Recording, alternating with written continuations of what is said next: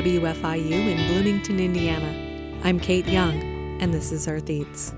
I had 6 different people's donation of basil in my dish yesterday, and that's what made it work. So this week on the show, we talk with Heather Craig of the Community Kitchen about cooking for a crowd every day, improvising in the face of uncertainty, and sourcing ingredients from the community. That's coming up this hour. Stay with us.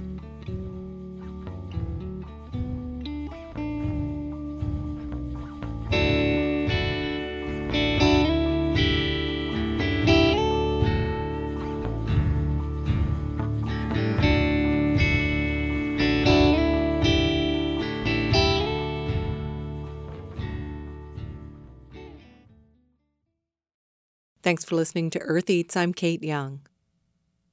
People in the Midwest and High Plains are used to severe thunderstorms and tornadoes. But there's a weather phenomenon that's becoming a more common part of their vocabulary: derechos. A year ago, a derecho swept across the Midwest and the Plains, bringing widespread damaging winds, tornadoes, and killing at least 5. As Harvest Public Media's Katie Pikus reports, scientists are grappling with what the future of derechos could look like. On December 15th last year, it was unusually warm in central Iowa, 70 degrees, when a derecho blew through. It hit Matt Thompson's seed and fertilizer application business. There was a building there. You could see the pad still sitting there, the gravel.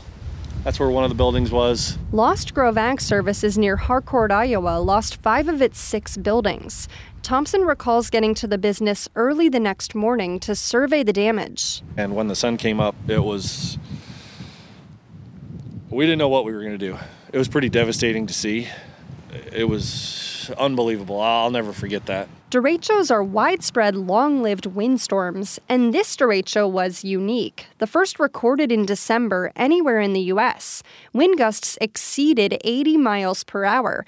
The straight-line winds and tornadoes that accompanied left nearly $2 billion in damage, stretching from Kansas to Michigan. Iowa, in particular, has been caught in the crosshairs of derechos over the last couple of years. Bill Gallus is a meteorology professor at Iowa State University. He says derechos thrive on warm, humid air in the atmosphere's lower levels, creating thunderstorms, something the Midwest often has. Those thunderstorms are able to tap into very strong winds happening higher up in the atmosphere, even up toward the jet stream, so that they can bring those strong winds down to the ground. That is what happened in the recent December 2021 derecho in the Midwest. There isn't a lot of research on derechos, so scientists say it's hard to know how they'll fare in a warming Earth. Gallus says there's more energy in the atmosphere as it warms, and that could pave the way for more powerful and more frequent derechos. Since derechos like warm, humid air, you're probably going to be seeing them in places or at times of the year where you didn't see them before. So they may be starting to happen more to the north. But scientists can't say for sure, and some attribute the uncertainty to the fact that there's no official database for derechos like there is for hurricanes or tornadoes, where they can look for historic trends. That's something the National Weather Service is working on. Matthew Elliott is a warning coordination meteorologist based in Norman, Oklahoma. He says derechos have no formal definition. When you hear the word derecho, it's got to trigger something. It's got to trigger that this is the worst windstorm that I'm going to see. Once they have a label and better data, Elliott says it'll make forecasting derechos easier and will give people more warning to get to safety. The National Weather Service has improved the alert system. That's after a highly destructive derecho hit Iowa and Illinois back in August 2020, killing 4 people. Now when a severe thunderstorm warning is issued with strong winds of at least 80 miles per hour, people get an alert on their phones.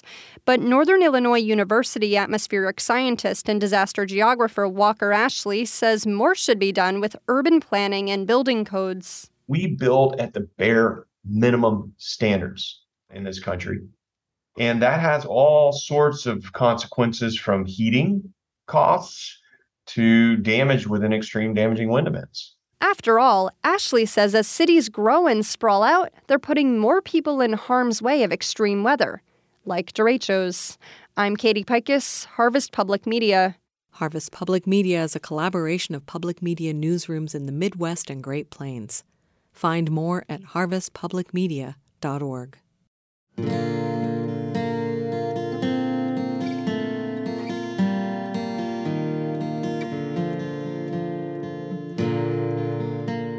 From food banks to food pantries to soup kitchens serving hot meals, nonprofit emergency food centers have become an important thread in our nation's social safety net. Here in Bloomington, the Community Kitchen of Monroe County serves free hot meals 6 days a week in their dining room on South Rogers Street. And that's just the tip of the iceberg. They have satellite express locations offering meals to go, a summer meals program for kids, and they provide meals for 22 Head Start classrooms in the county. The Community Kitchen also prepares food for other organizations such as shelters. They make meals for homebound seniors and chronically ill individuals. During the school year, they provide food for a few after-school programs and send food home with kids through their Backpack Buddies program. Suffice it to say, there's a lot of food coming out of that kitchen on South Rogers nearly every day of the week. You might have a picture in your mind of the kind of meal served in a soup kitchen. You might be thinking of institutional cafeteria-style food, heavy on the brown gravy and overcooked canned green beans. Prepare for that image to be shattered. I recently spent time with Heather Craig, kitchen supervisor at the Community Kitchen. We talked about the bonds that form around sharing food and the particular struggles they faced during the COVID-19 shutdowns. Heather walks us through a typical day of meal planning and cooking for several hundred folks at a time, and shares how she handles uncertainty with improvisation. My name is Heather Craig, and I'm the kitchen supervisor here at the Community Kitchen of Monroe County.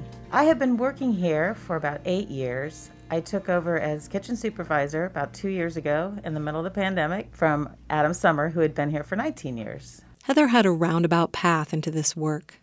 She's trained as a musician, a violinist, and found herself working in food service for her day job. I love food service. I have worked with several chefs in town and helped open places such as the Upland, worked at Lenny's, lots of different places. I had gotten away from food service and said I was never going to do it again. So I was touring with a band. They decided to stop touring and get married. I was looking for a job, and I saw this opening at the Community Kitchen. And in the back of my mind, I said I could go back into food service for something like this. So I came and I started working here part-time, cooking and helping with the volunteers, which we all take part in doing. And I just stayed. And then Adam decided to leave and become a full-time father.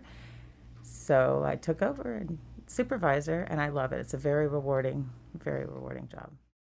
We at the Community Kitchen have several different programs. The one that people are probably most familiar with are the dining room and the express location, where we serve dinner from 4 to 6 p.m. Monday through Saturday. These services are no questions asked, anonymous. People don't have to give us any reason for coming in. It's just no questions asked. We'll feed you. We welcome families. We have a nice family section. We have a broad spectrum of people who use our services. Our location here on South Rogers has a sit-down dining room that we have their hot meals, and then we also offer cold meals to take home.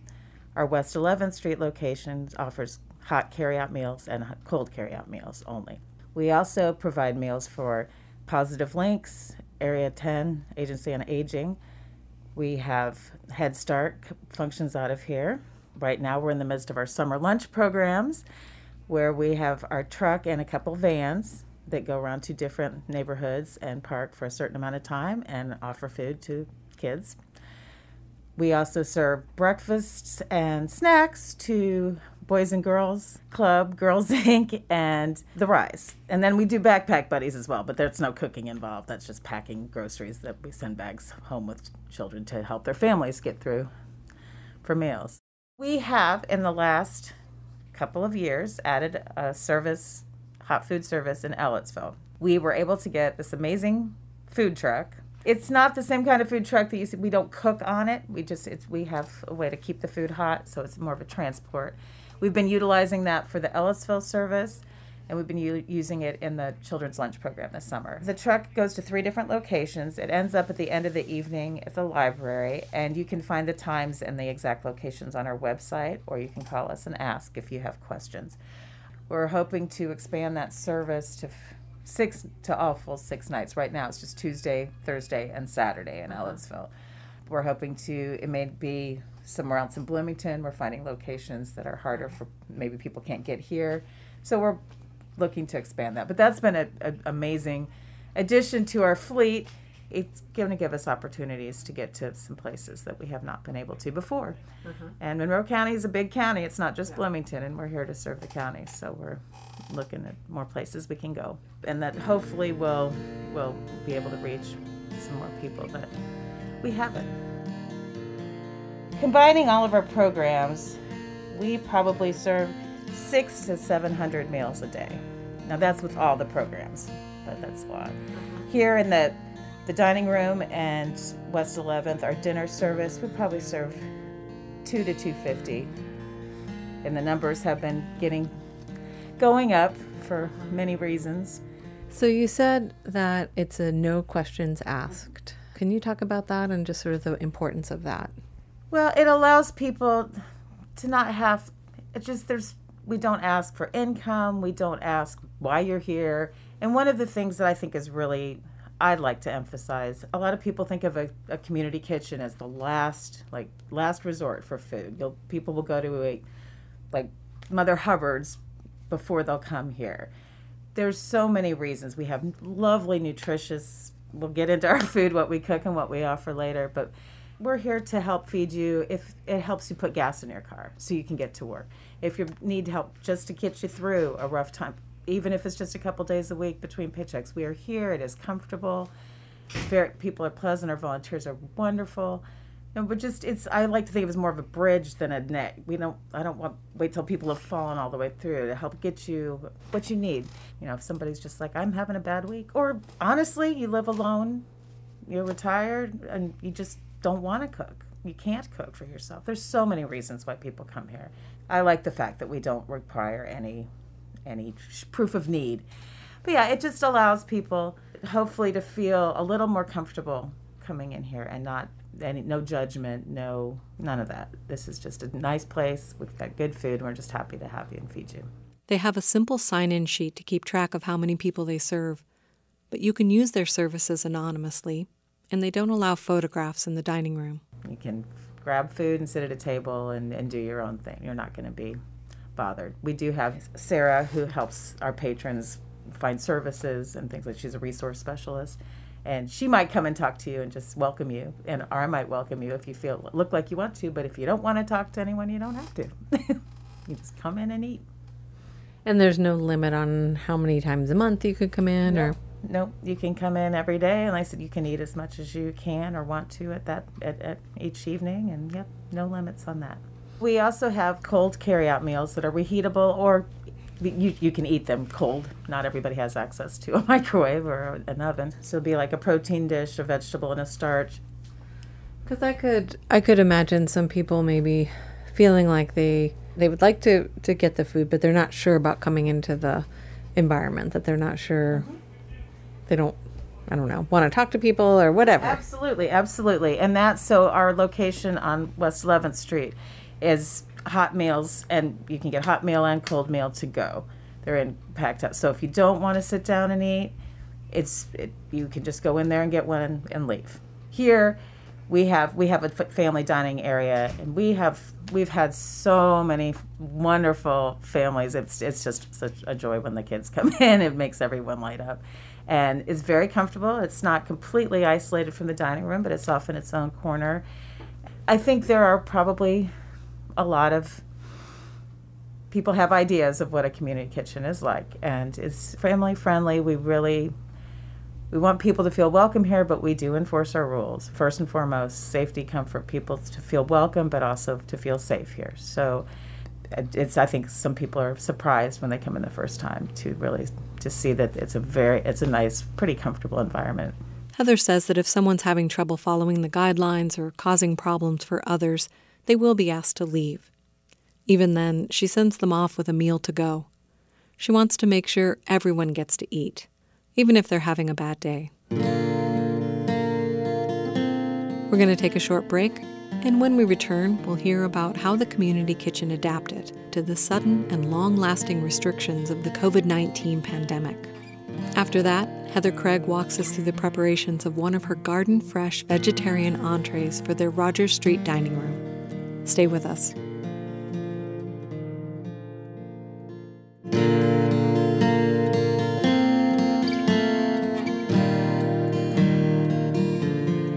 Kate Young here. This is Earth Eats.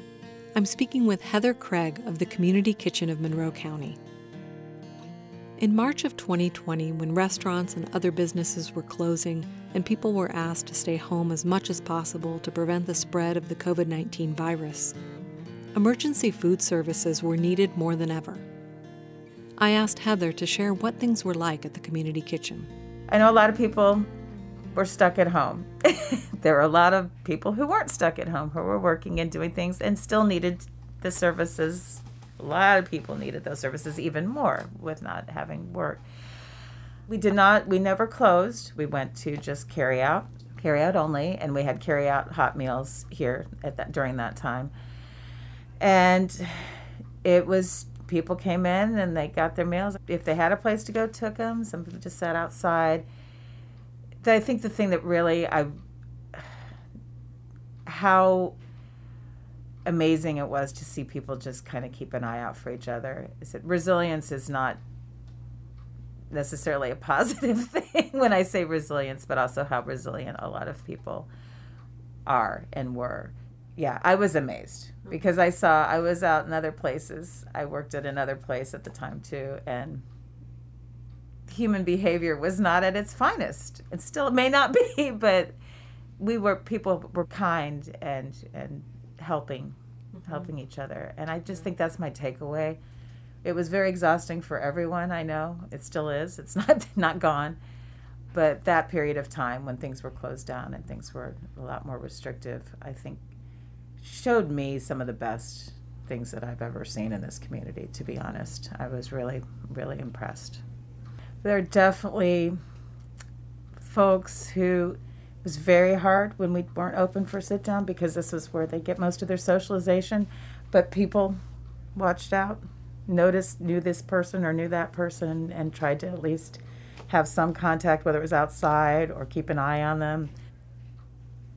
One of the most amazing things to me is how many people come back here after they don't need our services, and just to check in and tell us how they're doing and how much this place meant to them. We have a handful of seniors that come in that I think is really important for them, for their social. I said it's really neat when people come in and check in with us and let us know how they're doing. And also it's really exciting when someone comes in and said, I'm probably not going to see you that much. I got, this job's working out, or just different situations, things are improving. It's really great. And to know that being able to be here for people, and have a safe, comfortable place, and obviously to feel comfortable enough to tell us what's going on, that just, it's a good thing. And honestly, the pandemic really, I feel like, I know I and several other staff members and volunteers and patrons really kind of, I don't want to say became closer, but had a more stronger connection, because we could not have done what we did during the pandemic without our patrons being so fantastic. And then when we were able to have volunteers, because our patrons they had to sit and eat outside, through year and a half, I think we didn't have service. We never closed any days. We stayed open and we fed people, but it was tough. Cold and heat and sitting there trying to eat out. And everyone really gracious. Everybody had a few mask issues, but honestly, I think we had less problems than most other commercial, grocery stores and things. People, were much more kind and understanding. And really, when we opened up, the first day that we opened up, I just told all the patrons, I was like, thank you, because people were emotional. It was this is a place for a lot of people, and it just was told them how appreciative that we had done this, made it through together, and that we couldn't have done it if everyone hadn't been super wonderful. I don't even know how to say it. I mean, gracious is the word.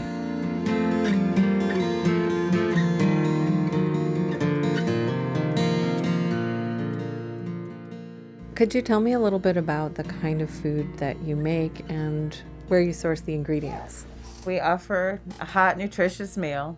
In general, the components of our meal, every night we have a hot main dish and we have a vegetarian option. We serve a side vegetable, a salad, fruit, beverages, and often dessert. So that's pretty basic. Now within that, there's a lot. We have wonderful, wonderful opportunities for ingredients. A lot of our canned goods, dried goods are donated. A lot of that's from individuals. I don't think people realize how much it just comes from individuals. We get, oh my gosh, we get amazing fresh produce now all year round from the market, from farm to family, and other growers and other groups that bring the different markets. I think People's Market used to just bring it on their own. Also, Rose Hill Farm Stop has been bringing their stuff to us too, if they can't, stuff that's still good, but they're not selling. Our proteins, so we do have obviously some government funding and some grants and things like that. Right now, the county fair just happened, and this is amazing. So people bid on the animals, and then they donate them to us, and then we have a grant for Rice's to process the meat. I think we got like 5 cows and 6 pigs and 2 sheep and a goat, which is a lot of meat. That's amazing. That gets our protein for a good chunk of the year. And that's also animals who are really well cared for and locally raised. And yeah, I mean, you've got, this is good meat. Again, amazing. I'd say at any given point, there's probably something in the meal that was locally sourced. I don't want to say 100% of the time, but most of the time. Whether it's just winter greens in the winter, just there's usually something in there. Right now, there are 2 of us who cook most of the time. There's another woman here named Heather. We're serving a lot of pallets. We're also serving people who are maybe getting most of their nutrition in maybe this meal. So I can't cater to all the things, but we try not to make anything too salty, try and, make it as healthy and balanced as possible. But that being said, we do have to stretch a lot of things with some starches. So there's usually pasta or rice or something like that with the main dish. I kind of sometimes say there's days that I pick that are comfort food days. There's sometimes once in a while I'll have like a fun meal. I'm like, hey, it's for kids' day. Like we'll have chili cheese something, and then great, everything else healthy. But try and make it enjoyable, interesting, but not too inaccessible. I want people to be able to enjoy it. On Fridays, we do vegetarian, all vegetarian. We had a grant last year for the side vegetable because up until last year, except in the peak of summer when we had tons of squash, most of our vegetables were canned. We had a grant that we ended up utilizing to get some frozen vegetables and fresh vegetables for the side. And we have since extended that a little bit on our own, so we have a little more variety. Because the canned vegetables are like, peas, corn, carrots, green beans. Everybody gets tired of those. And today I'll probably use one of our frozen options, just vegetable medley, and that's been nice. And then any day now, I expect the doorbell to start ringing, and the zucchini and the tomatoes and the cucumbers will be flooding the doors. And that doesn't mean don't bring them, because we'll use them. We love them. But then we'll be able to do some of those things, too. We do salad and fruit. And I guess I should say the other big chunk of our fresh food, besides the farm to family and local growers, is through the Hoosier Hills Food Bank. And if people aren't aware, they have trucks that go around to all the grocery stores in town and get things that they can't sell that are perfectly good. So 3 times a week, a big truck pulls up. Me and my coworker get on, and we basically grocery shop and see what's on there that we can use. And that's where we get a lot of our fruit and salad makings that aren't locally grown and things to cook with, the vegetables to add. So it's very fun. We really don't know what we're going to make 90% of the time until we get stuff up, and it's fun. So that's a skill that you have to have, is being able to think on the fly and cook with what you've got and not having everything planned meticulously ahead of time. Yes. And that often when we get new staff, especially people who've worked at restaurants for a long time with fixed menus and meals, sometimes it takes an adjustment. The people who stay love it. I mean, it's improvisational to say. I mean, there are times just even people think that we have all the spices and seasonings. That's a huge donation. I thank everyone who's been bringing us seasonings and spices because that makes our food a lot more interesting.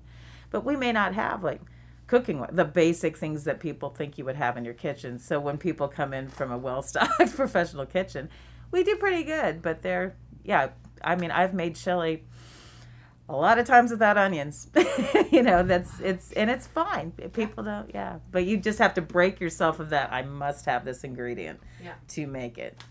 And how do you respond to that? Like, is that something that you enjoy doing? Do you find it fun? Yeah, most of the time. In fact, almost all the time. I remember when I first started cooking, it was a little harder to break myself of the concept of I had an idea of how the integrity of the dish, or I wanted it to be only squash. And sometimes we have to make at least 15 to 18 gallons of the main dish for our hot service. Yeah, you have to just keep making it big enough. So sometimes you have to add things that aren't exactly what you intended, but still good. So I enjoy it. You said the zucchini and the tomatoes will start coming in and stuff. Is that something, so can just individuals donate food from their garden? Yes, they can. Locally grown food. Directly? Yeah.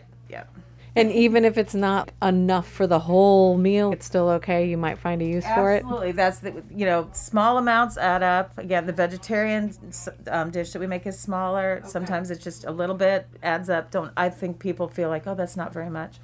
It's what is that old story, the stone soup, where everybody brings, it's literally no stones involved, I promise. But that's kind of how it does. It's like people often say, oh, this probably isn't enough. But I'm like, believe me, it's worth it. I had 6 different people's donation of basil in my dish yesterday, and that's what made it work. So that's really good to know. I think a lot of our listeners do grow food in their backyards, and sometimes you just have more than you need, and you might want to know that this would be a great place to bring it. Yes. To demonstrate the improvisational skills required to cook at the community kitchen, Heather Craig let me join her in the kitchen to see for myself. We'll get to that after a quick break. Stay with us.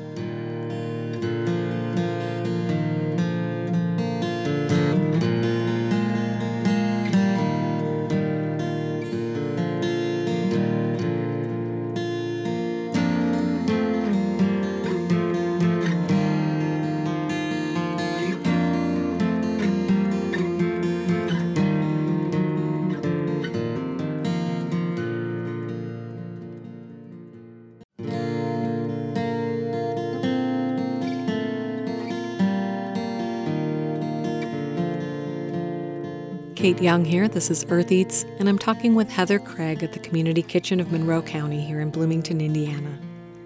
She's walking me through the steps of preparing a hot meal to serve in their dining room. We start off in the pantry, which is a good-sized room lined with shelving, organized into clearly labeled categories, and complete with a flow chart for sorting donations.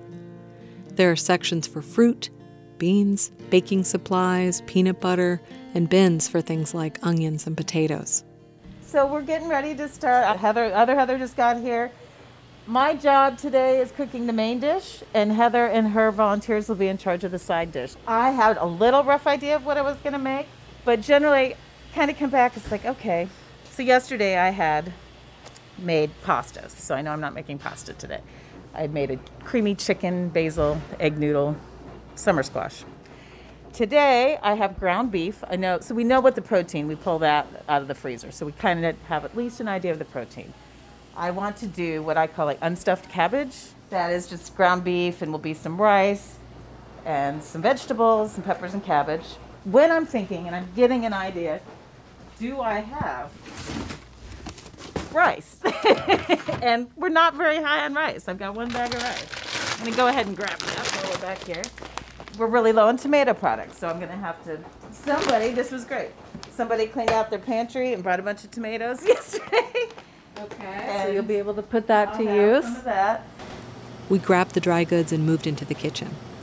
So this is the kitchen. We have a giant tilt skillet, which has been amazing. We got that about 2 years after I started. Before that, we used these pans. These are these giant rectangular metal pans, and we had another stove.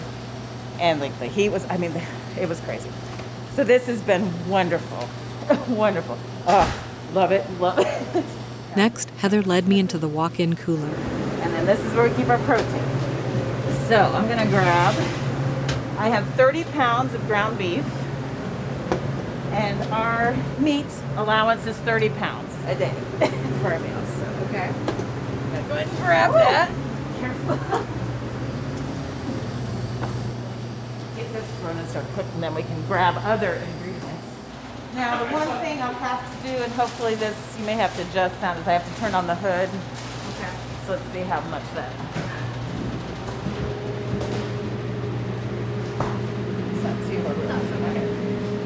So I'm going to throw the meat in to start browning, and then we will start on the vegetarian dish. Okay, sounds great. So I'm heating up my tilt skillet. It's like a giant square stainless steel contraption that has hydraulics that lift it up and down so I can dump food in and out. And it's like a big skillet. You just cook in it. But they're very neat. Cooking big batches. Throw this ground beef in so it's getting started. These are big 10-pound, what they call chubs of meat, which I don't like that term, but that's what they call them. And with this main dish, I will brown the ground beef. I will add some onions, some chopped sweet peppers, multicolored peppers that we have. I will chop up some cabbage that was local cabbage, by the way, and some seasonings, and then I'll cook rice. So it'll be like basically your components of a stuffed cabbage, but unstuffed. And the fun part, I'll get the gloves on, and I'm going to break it all up with my hands. My gloved hands. Works better than anything else. While the 30 pounds of ground beef was browning in the tilt skillet, Heather got started on the vegetarian dish for the day. So one of the things our volunteers help us do, is get things chopped up. We have from 11 basically to 1:30 to cook all our food. So anything that can be chopped up ahead of time is really helpful. I'm going to grab some things from the cooler here. So this is one of the things Farm to Family brings us, are these amazing mushrooms, which I'm sure people have seen at the farmer's market. Yeah. They have the little trumpets, and these are so gorgeous. While my meat is browning for the main dish, I'm going to work on my vegetarian side dish, which in my mind is going to be some sort of Creole kind of vegetarian thing, since I've got mushrooms, okra, some onions, peppers. I'll add probably a little bit of tomatoes. Either we'll serve that with rice, or if I get the chutzpah, I will make some cheesy grits, which is super fun, which I may just do. That sounds very good. So it is nice that I have some of my things prepped. I have a nice large skillet. Covers about 4 burners. Yes, we get some oil in there. Ooh, and I believe I have some chopped garlic. I'm going to see if I can find some celery. Okay. This is where you go. Maybe I have celery, maybe I don't. She didn't have celery, but she found some Swiss chard from a farmer's market. Not necessarily the same profile, flavor-wise, but I'll get some nice crunchy stems off of that, make some color. Then we'll add the greens. Yeah, seems good, right? And this is how it is. It's like, what do we got? And it's very, like I said, very fun. Especially when we have things around like this. Yeah, I guess this time of year is good. Yes. So I'm going to take some of these onions. Look at this nice chopping job one of our volunteers did. Woo! Pretty good, pretty good. Got little onions in there. I love that, just pouring it in. Yeah, there's no measure. I will measure some when I go to make the rice. I will actually measure. But yeah, it's just really, it's like cooking by feel for sure. You could be, I'm sure, really, really approach this differently. All of us who cook approach cooking a little differently. I kind of cook like this at home anyway, just kind of wing it. I don't really use recipes, so for me it's perfect. So I'm going to put, we compost here. We have a local company that comes and gets all the compost. Some of it goes to pigs that eat it. So I'm just going to chop up some of these rainbow chard stems. We've got lovely pink and yellow and orange. Yummy, yummy. And save the leaves over here. my gosh, it looks like a peppermint stick. This is already beautiful. I better grab a spoon. I'm not going to do it. Some garlic scapes, which I think would be fun. Add a little more flavor. We have so many. I'm going to chop them up pretty small, so mostly for the flavor today. Yeah. They're so fun, but they're very unruly. They're so pretty. It's like wrestling a squid or something. But yes, this is, again, just some of the fun. You can see how it can be very enjoyable to come in and just see some of this produce and figure out how to utilize it. Now, are you somebody who tastes as you go? Or as you get towards the end, do you try to find out, okay, is this flavorful enough? How's this doing? I definitely taste. The two things that I really have to watch out for here is we can't make anything too spicy, and the salt. We don't go too salty. So I'm actually, as an individual, kind of a low salter. The heat is pretty easy to avoid, but it's hard. Like I'm making something that I might want to make spicy. One of the most appreciated donations by the patrons is bottled hot sauce. Because then the people who like it, usually a bottle of hot sauce goes in like a day. I like to taste things. Usually have a coworker taste it as well, somebody else. For that salt factor. Does it need a little bit more? I'm going to dump these in here. Oh yeah.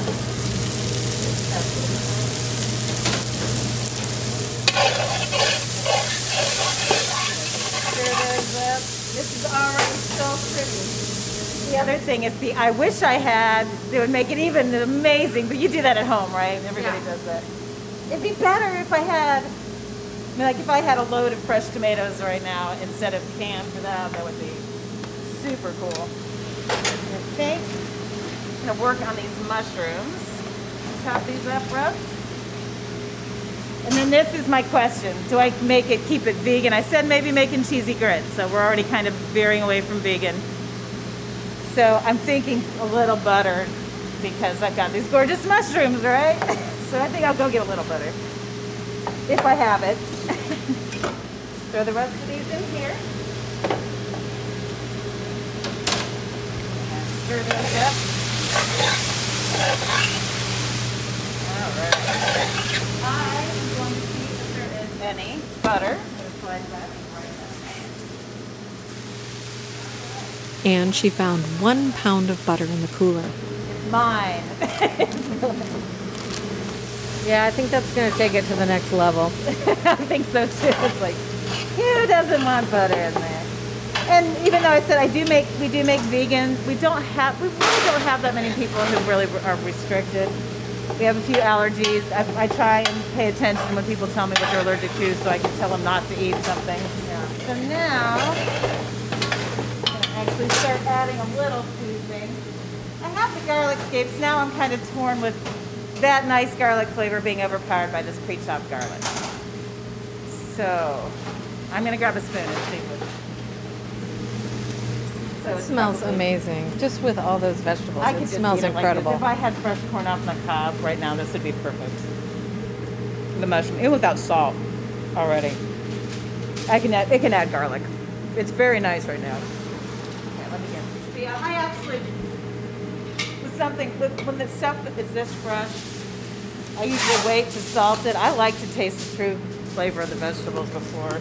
I know some things it's nice to salt them right off the bat, but now is a good time to add a little layer. Kosher salt. So this is one of those days. We don't have any ground pepper. We just have these little. So I'm going to. For this dish, it seems okay, right? Oh yeah. But for the big dish, it's going to be a lot of grinding. But at least I have some. That was not very much. But I do have some white pepper, which will go with this as well. So a little black pepper. We'll do some paprika. I'm a fan of coriander. Oh, It's smelling so good already. A little bit of coriander. We don't have celery. I did have that sharp. I'm going to put a little celery seed just for that little bit of celery taste. Not too much. I am a big fan of a little bit of nutmeg or allspice or cinnamon or whatever in the food. I think that in most dishes adds a nice depth. Not enough to necessarily taste it, but always been. I'm a cinnamon and my chili kind of person. Yeah. All right, that is the chili. With the vegetables and seasonings simmering, Heather ducked into the pantry for some cans of tomatoes and beans to round out this vegetarian main dish. Unlike in a restaurant where they use large number 10 cans, most of what's donated to the community kitchen is in the small household-size cans. Luckily, they have an industrial motorized can opener for the 50 to 100 cans that they often need to open to complete a meal. I'm so glad to see that because I was worried about all those cans. So these are crazy can openers. Motorized can opener. Amazing, right? This is some volunteers' favorite tool, some volunteers' least favorite tool.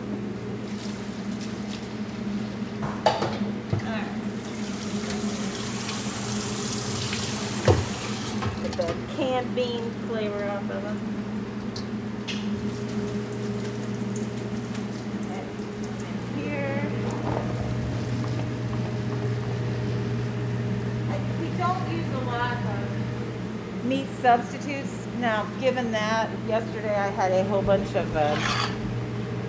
vegan meatballs from the Hoosier Room, and I made like a teriyaki meatball thing. So sometimes we have that, but it's a lot of beans, and of course we don't get a lot of the meat substitute donated, but also I think it's healthier. I mean, that's what I prefer to eat now. It was time to give the dish another taste. All right. I think it needs more. There's enough fresh vegetables. I almost like it just kind of clean like that. I think maybe some garlic. I don't think it would hurt to add some garlic. I was afraid it wasn't going to be salty enough. It could use a little salt, but it's not completely bland. That's what my taste buds are so. I think I'll do a little garlic. I think I could probably go a little bit more on everything, to be honest. Let's try that. All right.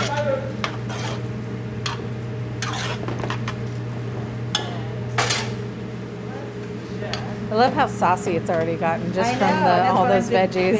I'm debating the butter. I was thinking about adding some veggie broth, but I think I might just let it be with its own. It's making its own veggie broth. Yeah, it is, and that's way better than the. Oh yeah. I think I'm going to do the cheesy grits. Add over some cheesy grits. Yeah. I think it's going to be all right. I love the mushrooms and the okra. Oh, I love okra so much. Favorite. I do that like farmer's market stir fry at home all the time with the okra and the wax beans and green beans and corn off the cob and fresh tomatoes. And next time I go to the market, I'll buy some of those mushrooms so I can do that at home. All right, so that's that. Okay, so you made a vegetarian dish in what, 5 minutes? No, it was a little longer than that. But honestly, that it helped that I had some stuff cut up.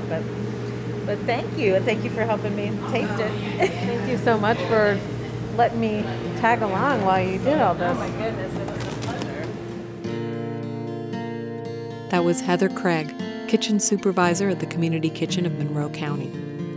For more information on their programs and to see some photos of Heather in action, go to our website, eartheats.org.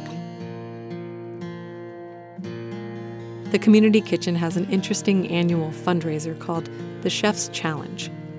I spoke with Assistant Director Tim Clower for the details on this year's event. So we're bringing back the Chef's Challenge after a couple years of hiatus due to the pandemic. And basically, as it's worked in the past, we'll have 3 chefs that will be competing. They'll have an hour to create a dish from a pantry of ingredients, and they are judged on not only what they create, but their incorporation of a local secret ingredient, which will be announced right before they begin.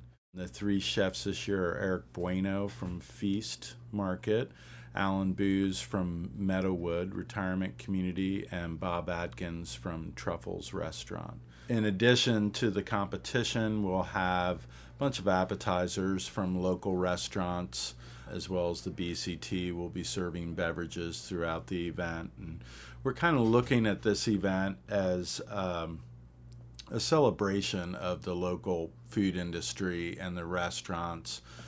Along with us, every place has really struggled over the past few years, and we're actually reaching out to them to purchase and support them by getting appetizers and including them in this event as a celebration. So a little bit different twist this year. Normally we've had bistro seating for folks to sit and enjoy what the chefs create. In this case, we're just going to have the food created for the judges. We won't have the bistro seating, so that part will be slightly scaled down, but the competition and the food and the fun will all be back once again this year. Do they know ahead of time what they're going to be making, or are they just kind of cooking on the fly? They know what they mostly will have to choose from to incorporate into their dish.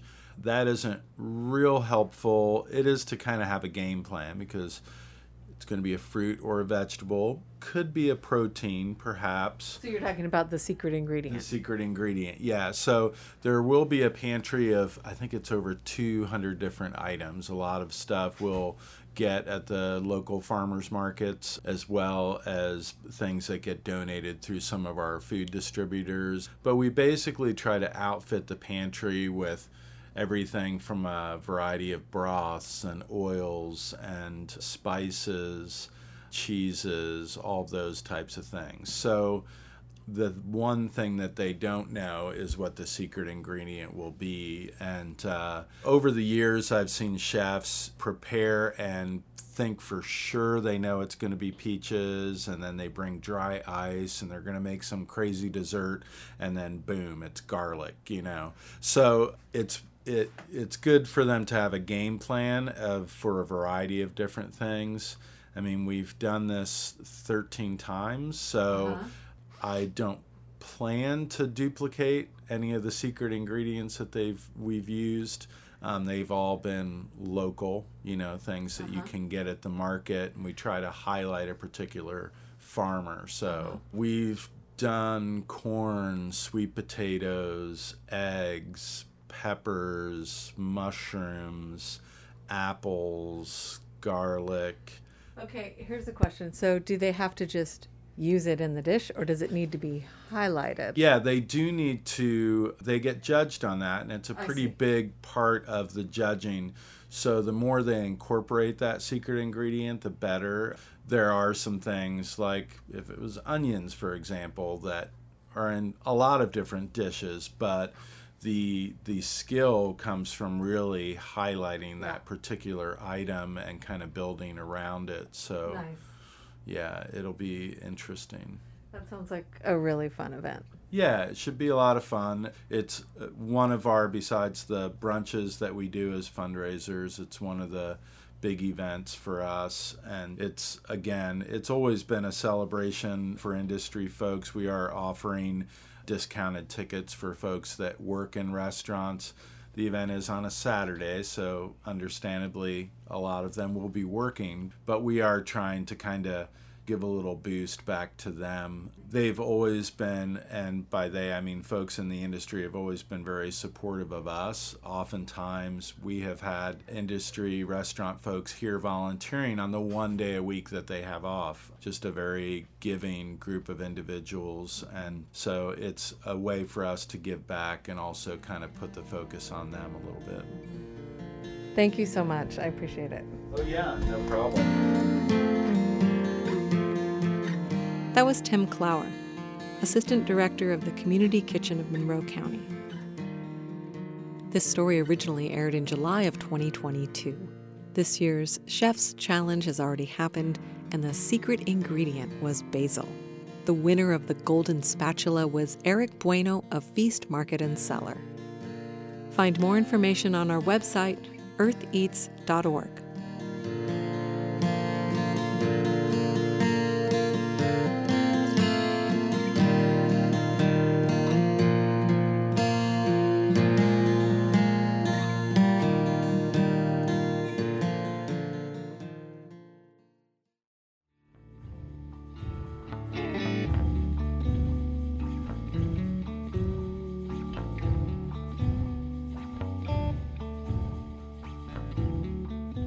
I'm Kate Young, and that's it for our show.